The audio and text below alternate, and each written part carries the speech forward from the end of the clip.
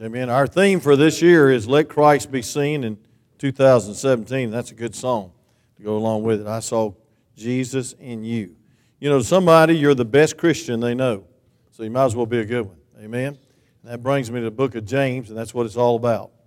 If you'll turn to the book of James, I wanted to put this off to September, and the Holy Spirit wouldn't let me. And I like preaching through books because I believe the Bible preaches to you. Amen. And so I also know where I'm going the next week, and it's a blessing. Let me illustrate how important Vacation Bible School is real quick. Miguel, stand up. Stand up, son. Stand up. All right. He was saved 2 years ago in Vacation Bible School. All right, you can sit back down. Thank you, sir. It's going to get harder with the next things I try to get you to do. Amen. He's also called to preach at the camp, youth camp. All right, Miss Connie, my wife, stand up. Please. Please. I say please to her. Okay. All right, she was saved a few years ago when she was 10 years old in Vacation Bible School. You may be seated, honey. Thank you. And that's how important Vacation Bible School is. Amen. I look on the front row, and here's a teenager who was saved about a month ago. I look on the second row. Here's a young teenager who was saved 2 weeks ago. And that's what Vacation Bible School is all about. These new converts need to grow, and we need to reach people for Jesus. That summarizes, amen? You want any other illustrations, I can have people stand. Miss Kathy was saved in Vacation Bible School. Miss Kathy Harris, others were saved in Vacation Bible School. And aren't you glad they were? Amen? And so that's what it's all about, seeing people saved by the grace of God. James chapter 1, we're going to read verses 1 through 5. If you'll stand in honor and reverence of the Word of God.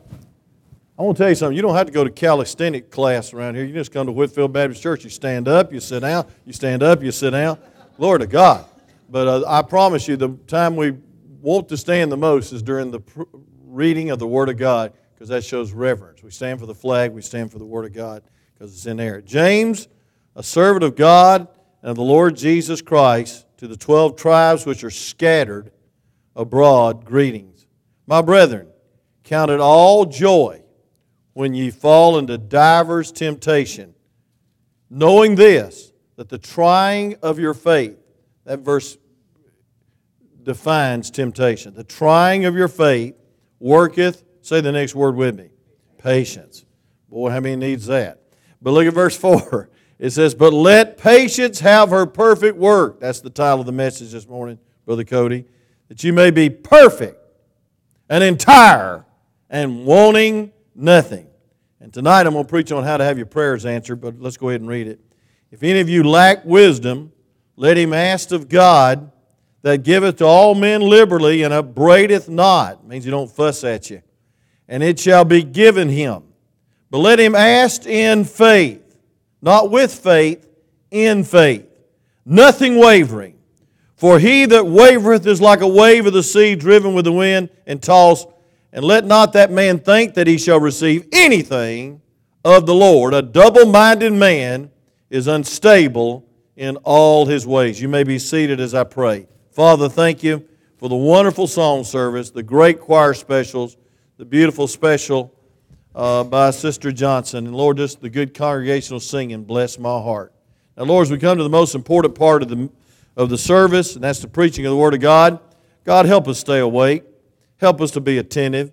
God, help us not be distracted by cell phones or messages or things that happened before or things that will happen after this service. God, speak to our hearts. Change our hearts. Mature our hearts. And God, if there's any hearts that are not saved and going to heaven, I pray that you'd save that heart for your glory and your honor. In Jesus' name, amen. The book of James, probably the key verse is James chapter 1, verse 22, where it says, But be ye doers of the word and not hearers only, deceiving your own selves. In other words, the book of James is talking about walking the walk and not just talking the talk. Now, I've seen a lot of people talk the talk in 39 and a half years of pastoring here, but I tell you what, it's a blessing because I've also seen a whole lot of people walk the walk. And I want to tell you something, you shouldn't let your talk exceed your walk, but your walk ought to back up your talk. And so James is talking about maturity. It means be mature.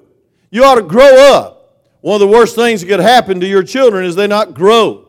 I've been excited about the pictures, and I posted them too quick. I had to take them off real quick, of the little baby being adopted over in China by one of our preacher boys, Brother Nathan Gregory, and how happy they were, and how they are bringing that little baby that's half blind back to the United States of America. Had to raise $36,000 to do it. And they're all excited about it. But I'll tell you what would be terrible if Shiloh didn't grow up, if she didn't grow physically. Well, folks, it's even a greater tragedy when we as Christians don't grow spiritually. And we just become babies and stay babies.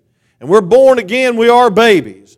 And we need to mature and we need to grow. And I want to tell you something, friend. This book tells us how we can grow, how we can be mature, how we can magnify and let Christ be seen in our lives. And that's what you want to be, amen? You want to be a good testimony, say amen. You want to be a doer of the Word, not just a sayer of the Word. The Bible says in James chapter 2, verse 17, it says, even so, faith, if it hath not works, is dead being alone.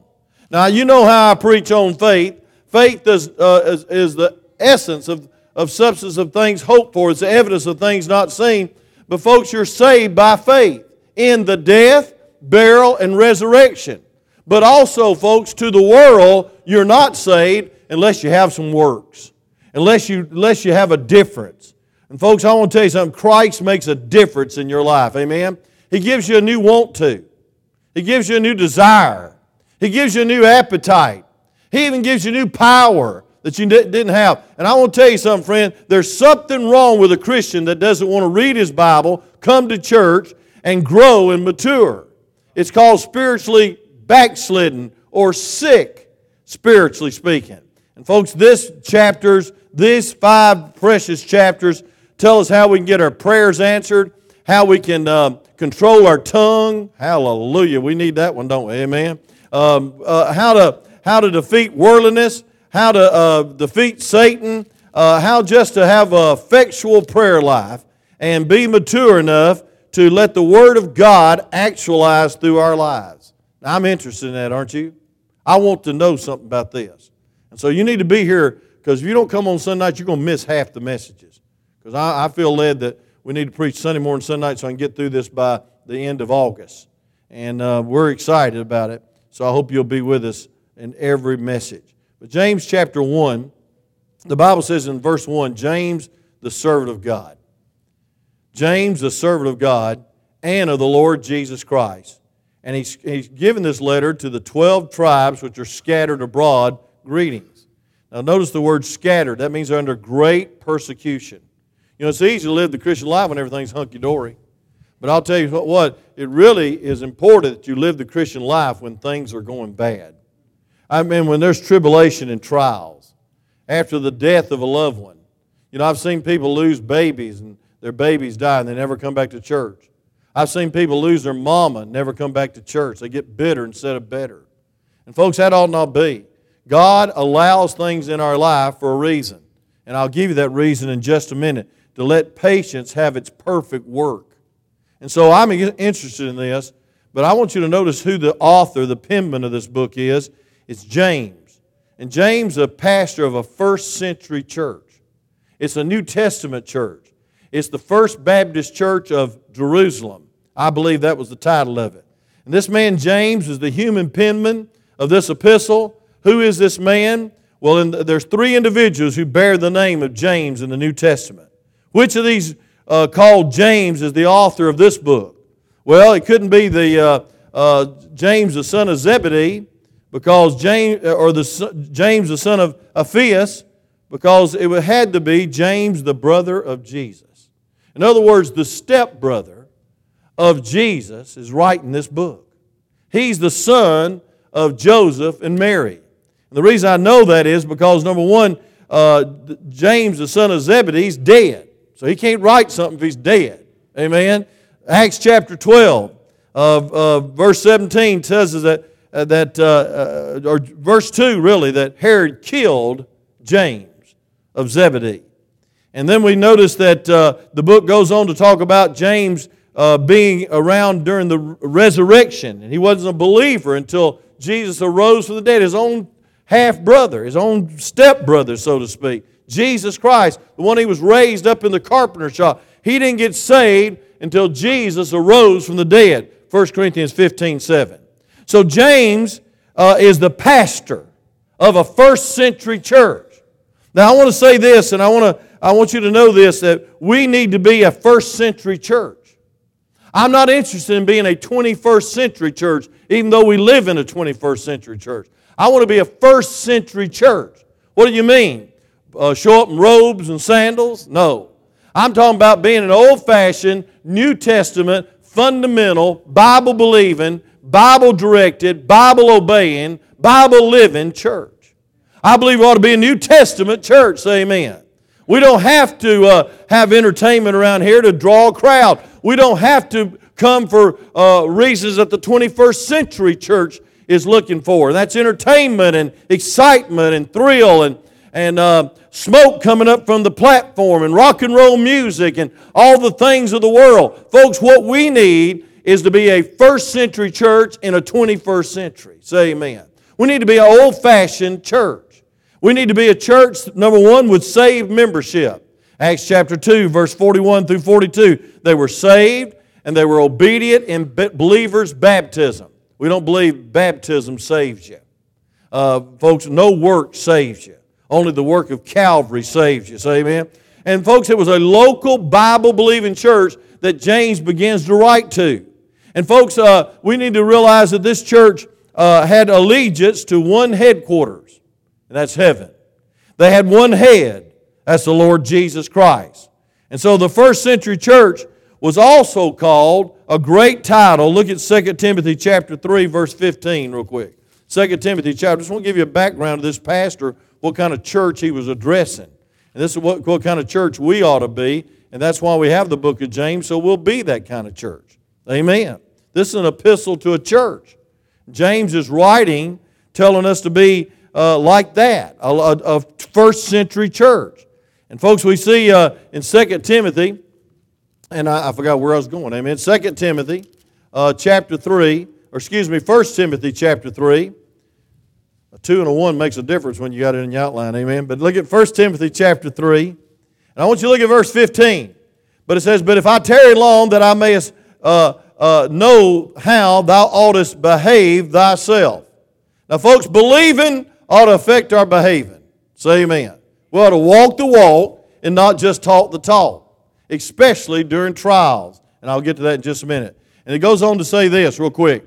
It says, "How thou oughtest behave thyself in the house of God, which is the church of the living God." This is God's church. I started it 39 years ago, but I'm just the servant.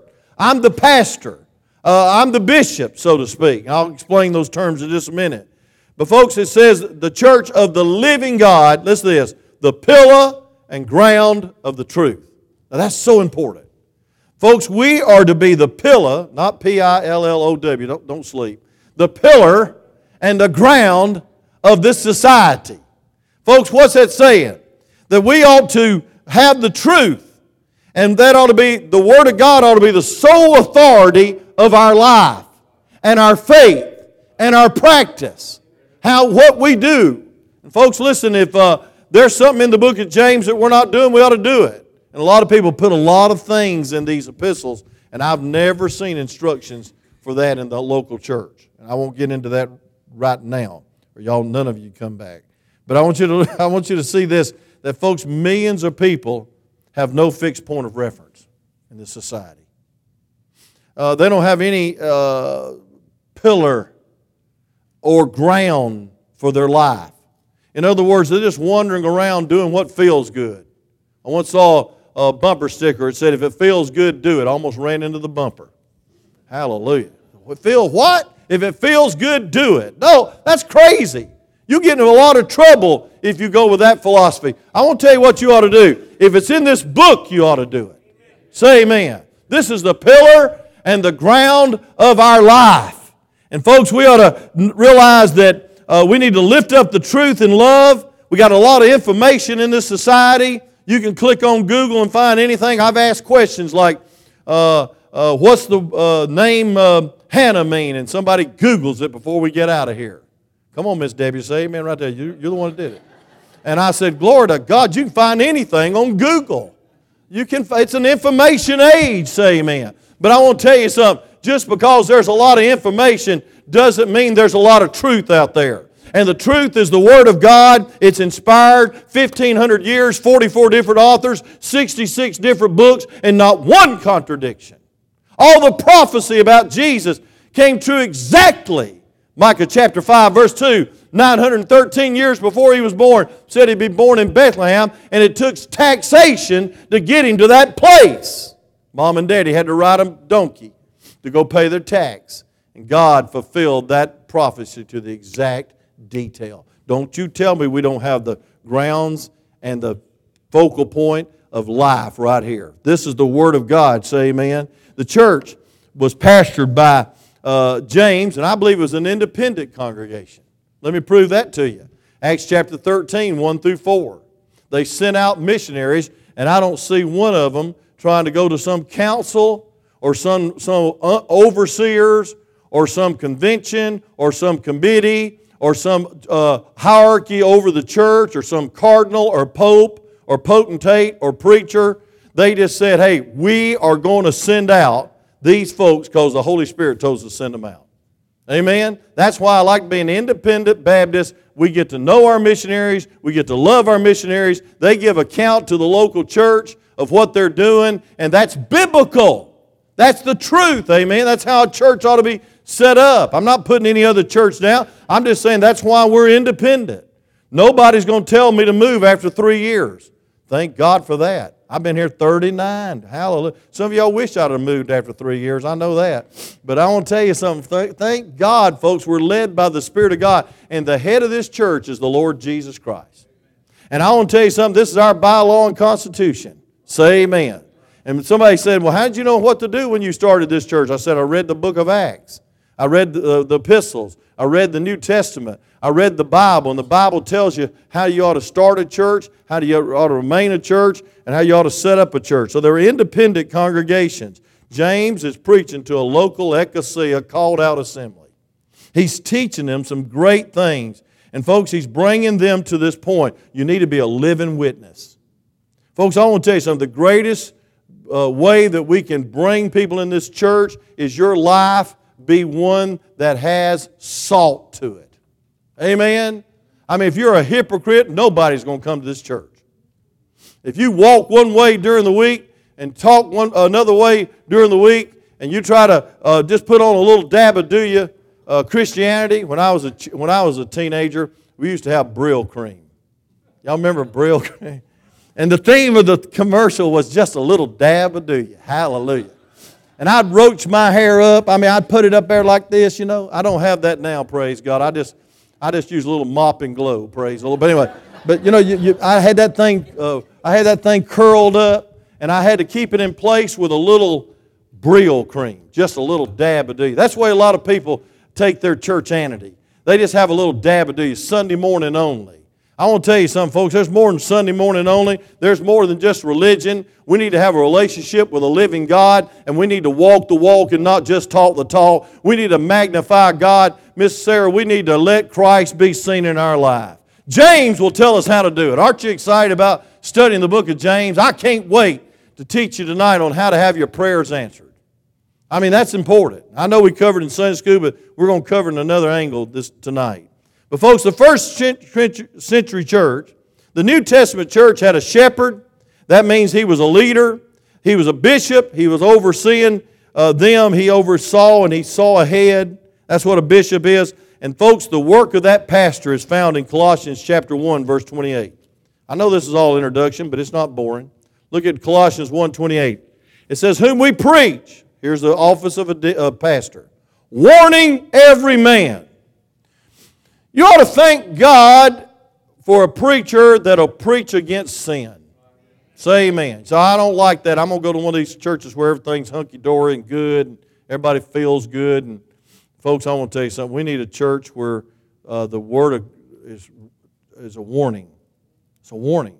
Sin will take you a lot lower than you ever thought it would it'll hurt you a lot more than you would, and it'll keep you a lot longer than you ever thought it would. Amen. Come on, some of y'all been through the trauma of divorce. You know what I'm talking about.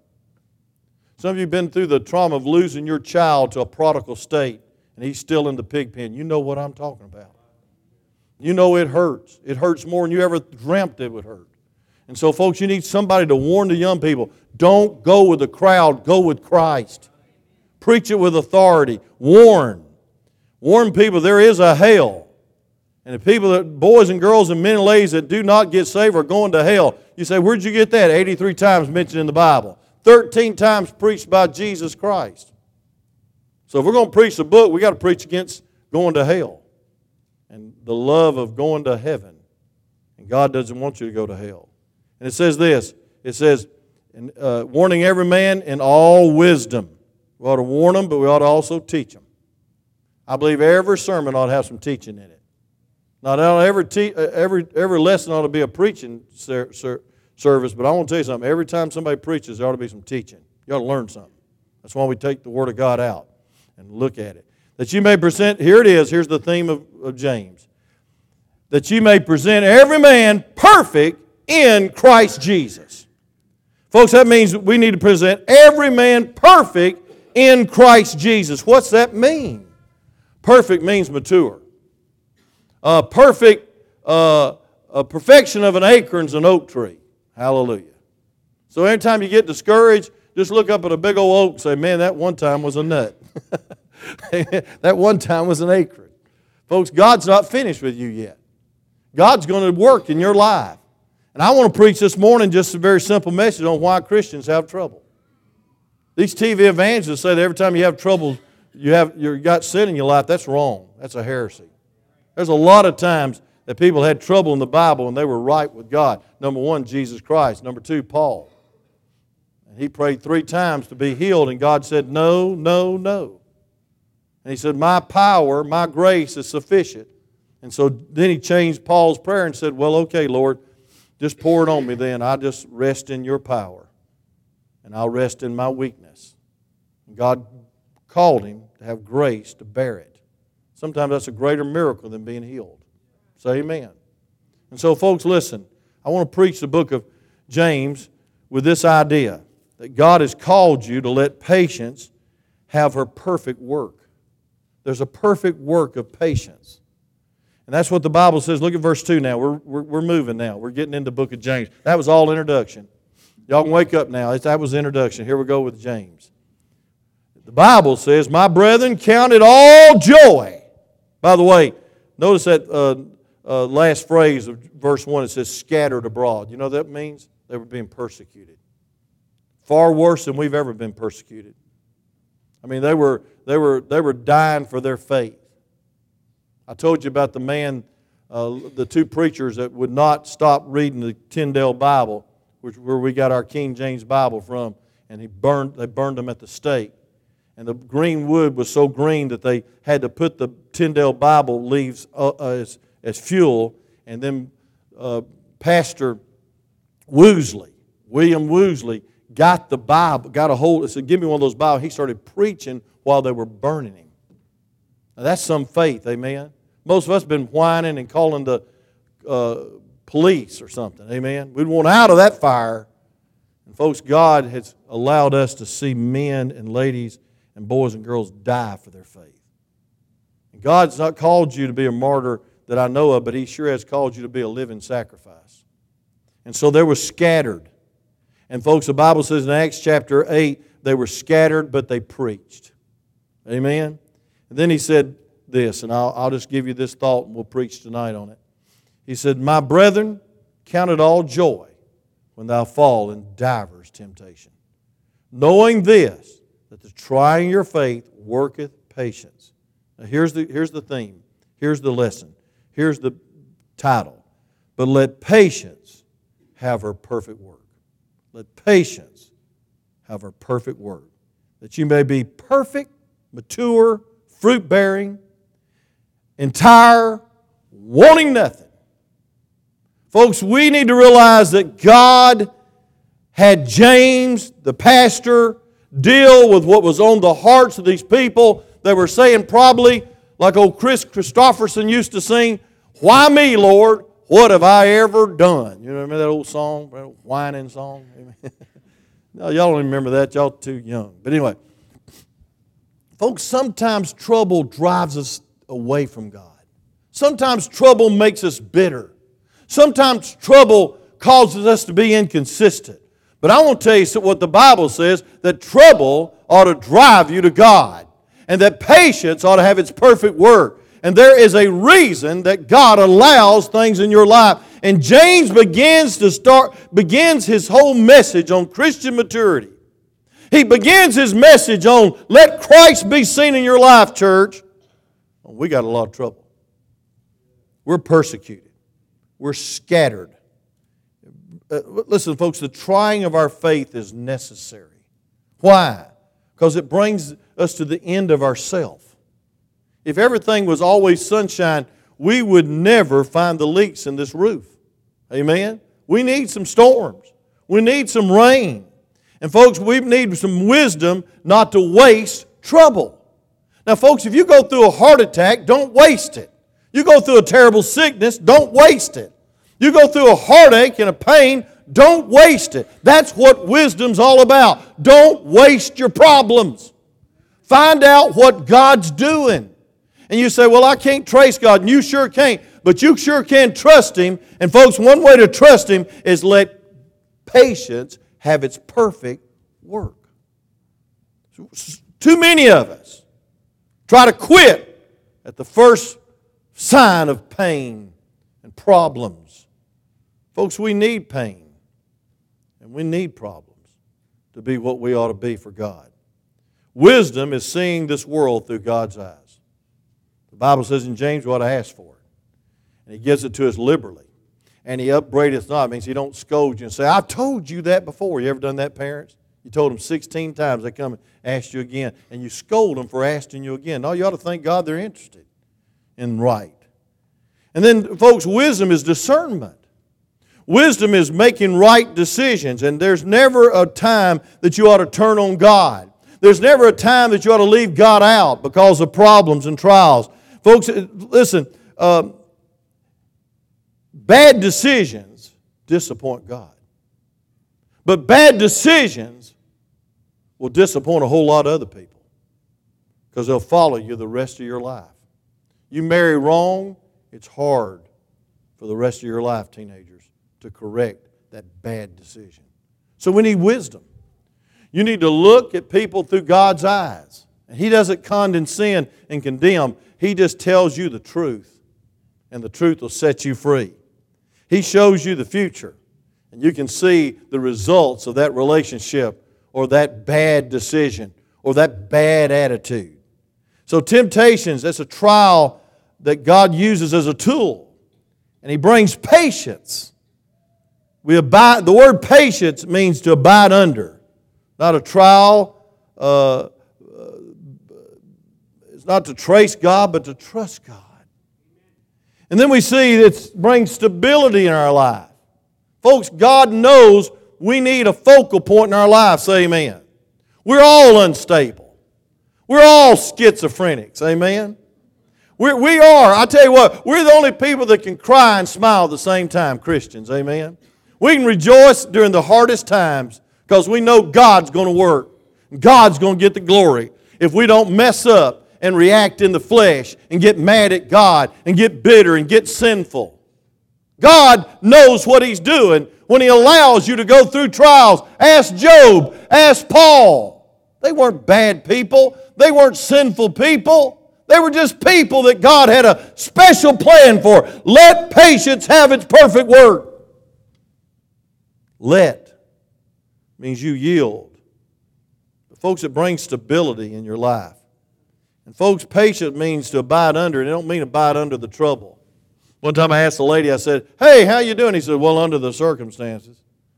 And boy, I had a whole load of problems unloaded on me under the circumstances. I said, you know what you need? You need to get out from under the circumstances and get under Christ. Amen? What are we doing under there?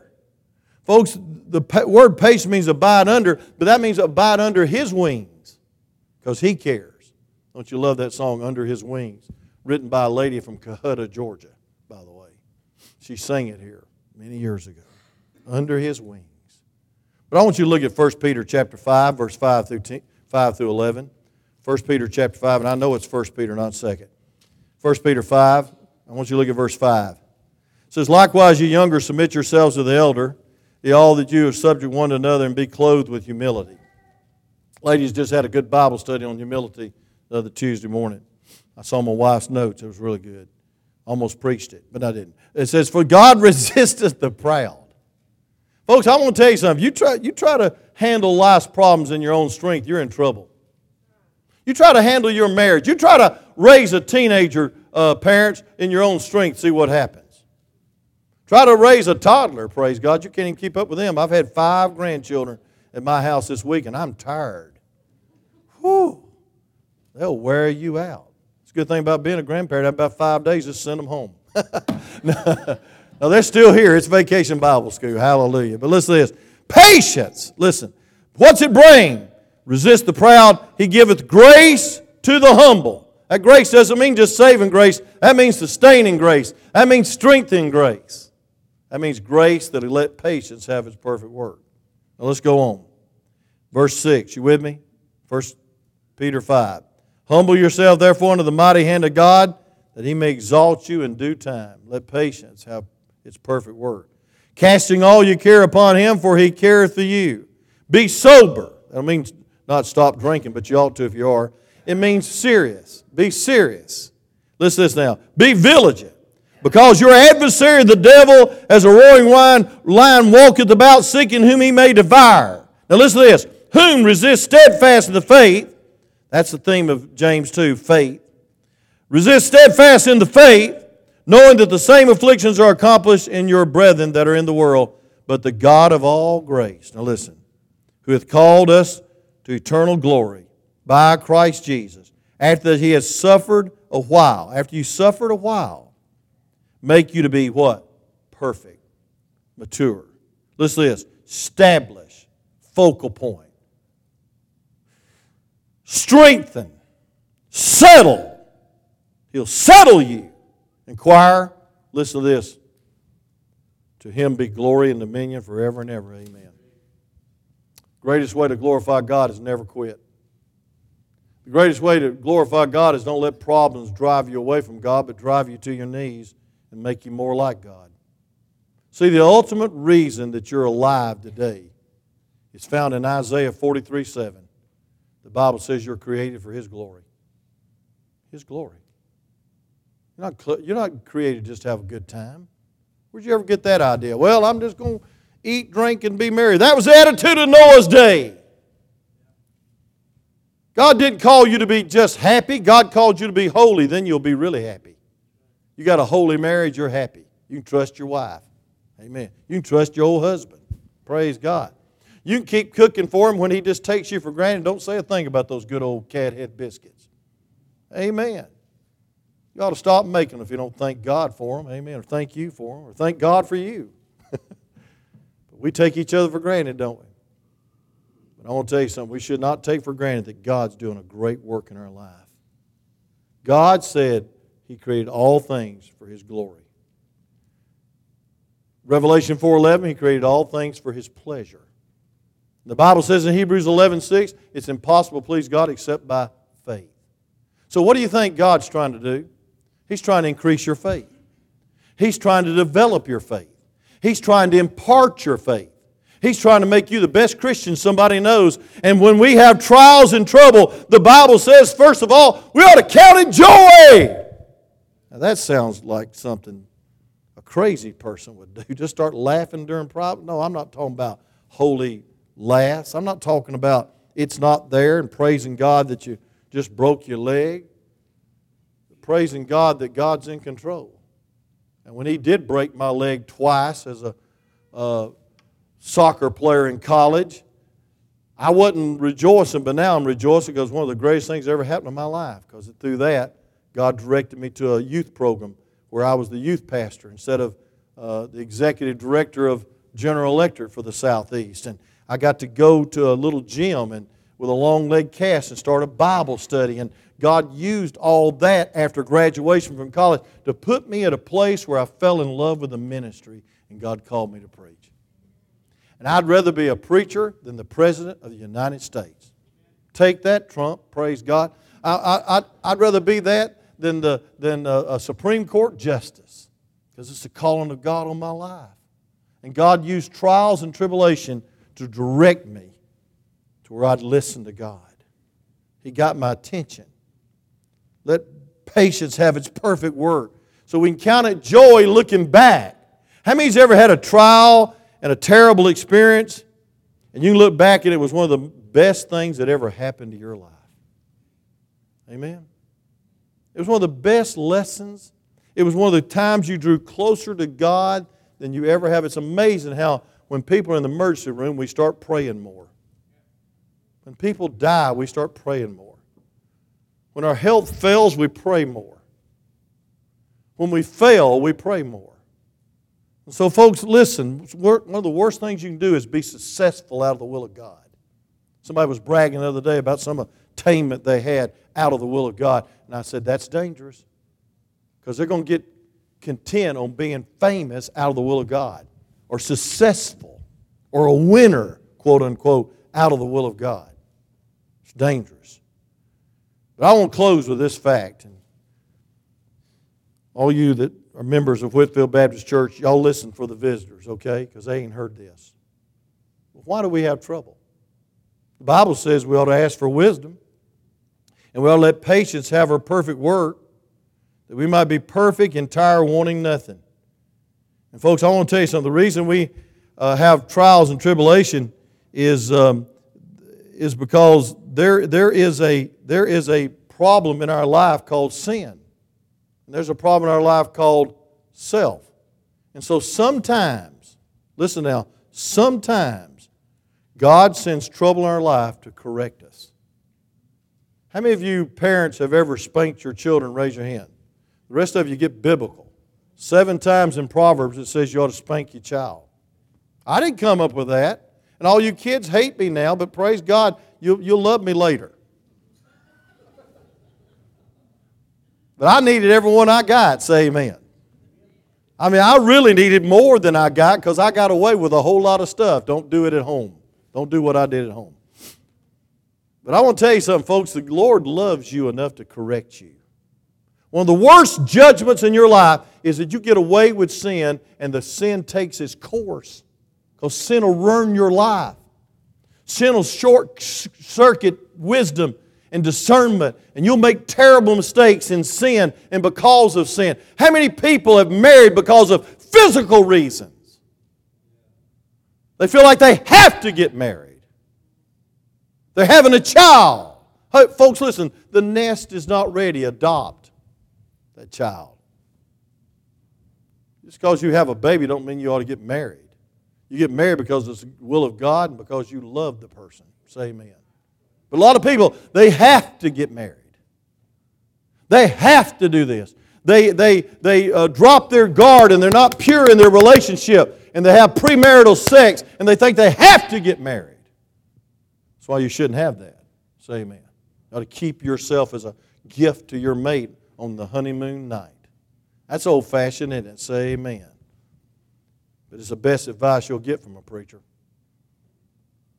Folks, listen, that complicates everything, because you feel indebted to a person when you shouldn't be indebted to get married. Now listen to me. Listen to me closely.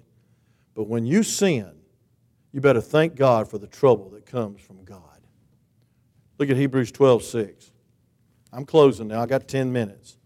You say, who gave you 10 minutes? I try to put a time limit on myself, or I'll preach all day and y'all never come back. But look at this.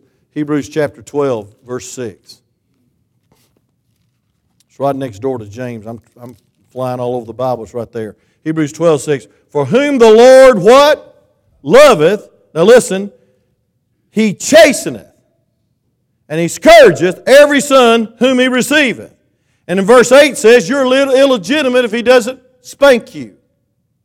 I'm going to tell you why I know that my mama was Lily B. Cofield, 2172 Holly Hill Drive, because she was the only woman that wore me out all the time. I knew I belonged to her. Hallelujah. I knew it. I wish I didn't belong to her so much sometimes. Amen. She'd wear me out, but I needed it. You know why she did that? Because she loved me.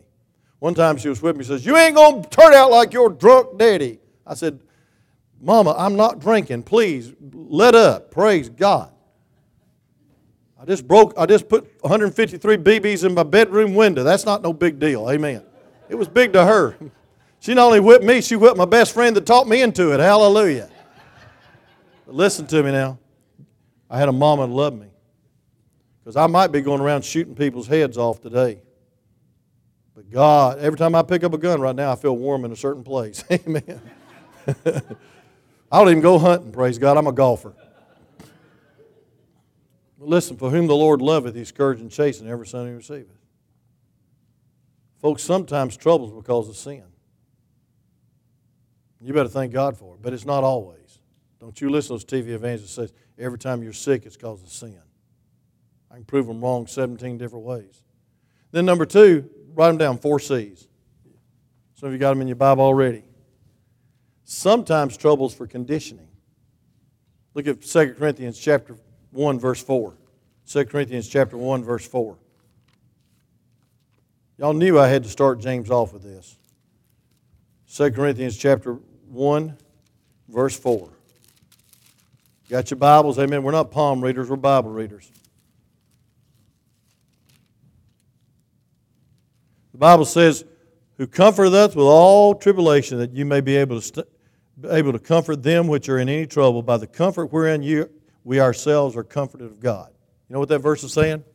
God puts you through some things because He wants to use you later on as a blessing.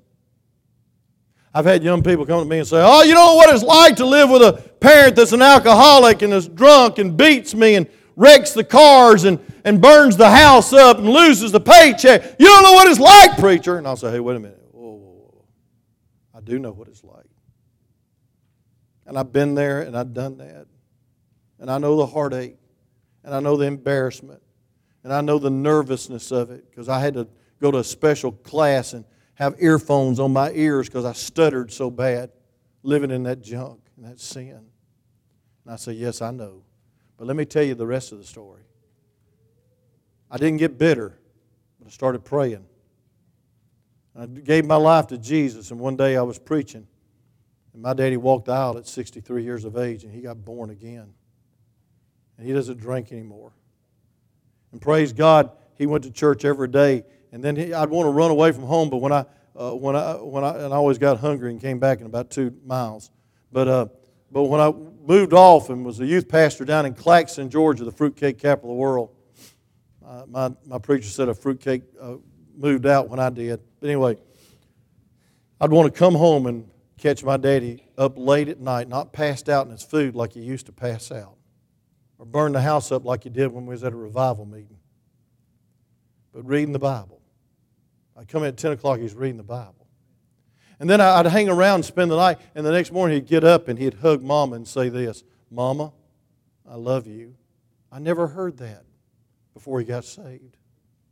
Folks, therefore, if any man be in Christ is a new creature, old things pass away, behold, all things become new.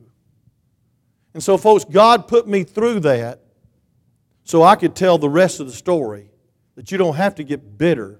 You don't have to get mad. You don't have to give up on somebody that's got a drinking problem or a sin problem. You just need to shine. You need to love them. And that's what my mama did. I'm telling you, friend, God sometimes causes trouble to come in your life because He's chasing you.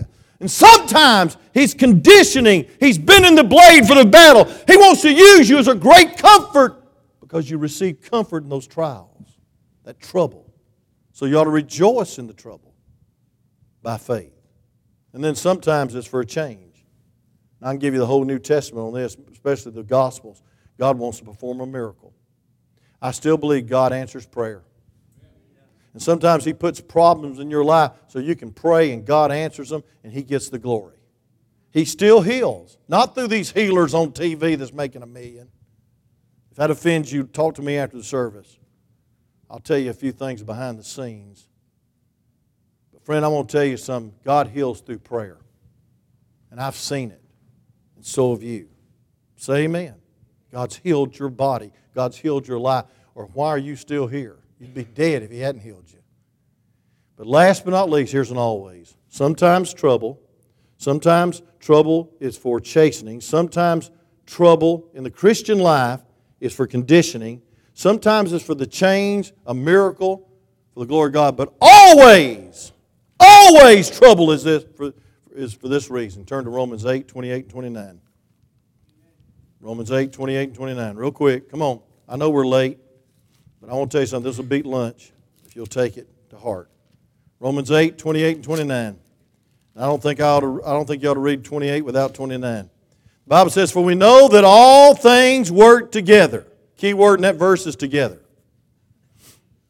"For the good to them that love God, to them that are called according to His" what? Purpose. "For whom He did foreknow, He did predestine to be conformed to the image of His Son, that He might be the firstborn among many brethren." What's that saying?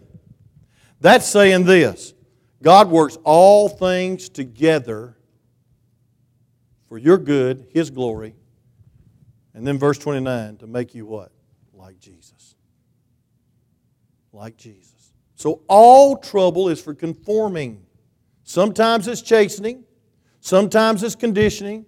Sometimes it's change by the miraculous power of God. But it's always for conforming. Always to make you more like Jesus. That's what the book of James is all about. God said, give them wisdom. James is praying, give them wisdom. Wisdom not to waste the trial, but praise God, he even opens it up and says that they might rejoice and count it all joy when they fall in all kinds of trials. For the trying of your faith worketh patience, and patience, having her perfect word, may be perfect, entire, wanting nothing. If you lack wisdom, ask it. I'm closing. I'm just saying this. Folks, one of the greatest privileges you have on this earth is to trust God in the valley and let God have His perfect work. Let God be thorough in your life. Don't react and put up a wall. Don't rebuff God and say, God, I'm quitting church. I'm not going to read my Bible. I'm going to pout, panic, and be pitiful instead of pray and depend on God to do His work of patience that turns into perfection and entirety, wanting nothing. A man was praying at the altar. Unusual prayer. He said, Lord, I hate buttermilk. He go, brrr, like he was drowning in buttermilk. And brother, if I had to drink buttermilk, anything clabbers, I ain't drinking it. Amen. I'm just not going to do it. Buttermilk. My daddy used to have cornbread and buttermilk. I thought, oh God. But then he prayed another unusual thing. He said, Lord, I hate Lord. Brrr, like he was drowning on it. Everybody that was praying went over to the other side. They thought this weirdo's gone. Then he started praying, but he had tears streaming down his eyes, the preacher said, told me about this. He said, Lord, I hate baking soda. He said, Lord, what else? Y'all help me out. I hate, thank you, flour, like he was drowning in it. But then he started praying and weeping. He said, but Lord, I sure love homemade biscuits. You know what he's praying? He's praying Romans 8:28. All things work together for the good of them that love God. Sometimes it's like a dose of lard. Shortening. Did I leave that out? It's like flour. It's like buttermilk. But I want to tell you something. You put it in a master shelf like my wife, she can make homemade biscuits or homemade cookies out of it. Hallelujah. I can't wait to get off this diet so I can get back to it. Woo! But listen, how are you going to react? What you ought to react is this. I know all things work together to make me more like Jesus. Sometimes it's chastening. Sometimes it's conditioning. Sometimes it's for a change for the glory of God. But it's always to conform me and make me more like Jesus. What James is saying, don't quit. Don't give up. Don't get bitter. Pray for wisdom not to waste your trouble and be more like Jesus. So let me close by saying this. If you're lost, you're in big trouble. You're in big trouble. You're out of union with your Creator. There ain't nothing going to go right eternally if you're out of union with your Creator. Number two, you're in trouble because after this life, you think it's bad here. You think it's hot in this auditorium this morning or sanctuary. Hell's a lot longer and a lot harder. But I want to tell you something. If you get saved, this is the beauty of being saved. Even trouble works for you. We're more than conquerors. Praise God, we're on the winning side. I'm saying, friend, it's not going to be all good. It was very hard to lose your son, Miss Rose. It was very hard for you to lose your daughter, Miss Teresa, in those car accidents. But I want to tell you something. God can work it all together to make you more like Jesus if you don't get mad, sad, and bitter, but just keep coming to church and saying, Lord, make me more like you. See, it's a lot of things we don't like, but there's a lot of things we ought to accept. And James is about to help us realize that wisdom, not to waste our trouble, is one of the greatest ways to grow. Let's pray. Father, thank you for the introduction of this great book. I'm so excited about preaching it this summer, every Sunday morning, every Sunday night, that I can't wait to tonight to find out how I can have my prayers answered when I don't even want to pray, when I feel pitiful, when I'm perplexed, how I can have my prayers answered anyway. But Lord, this morning you've taught us that you use all things and that we ought to let patience have its perfect work to make us more mature, more like you, entire, wanting nothing, even more content. So Lord, help us.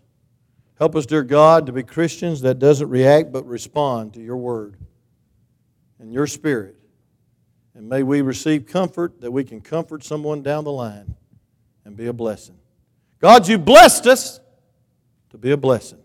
That's exactly what we want to be. Now, Lord, in a crowd this big, there's got to be some people here lost. And God, they're out of the will of God, and they know it. And they're missing how you can work all things together. Give them wisdom and discernment for decisions that are very important ahead, like marriage, like children, like a job and a career. But just like living and not saying yes to sin, but no to sin, and yes to the Savior. So, Lord, please save them.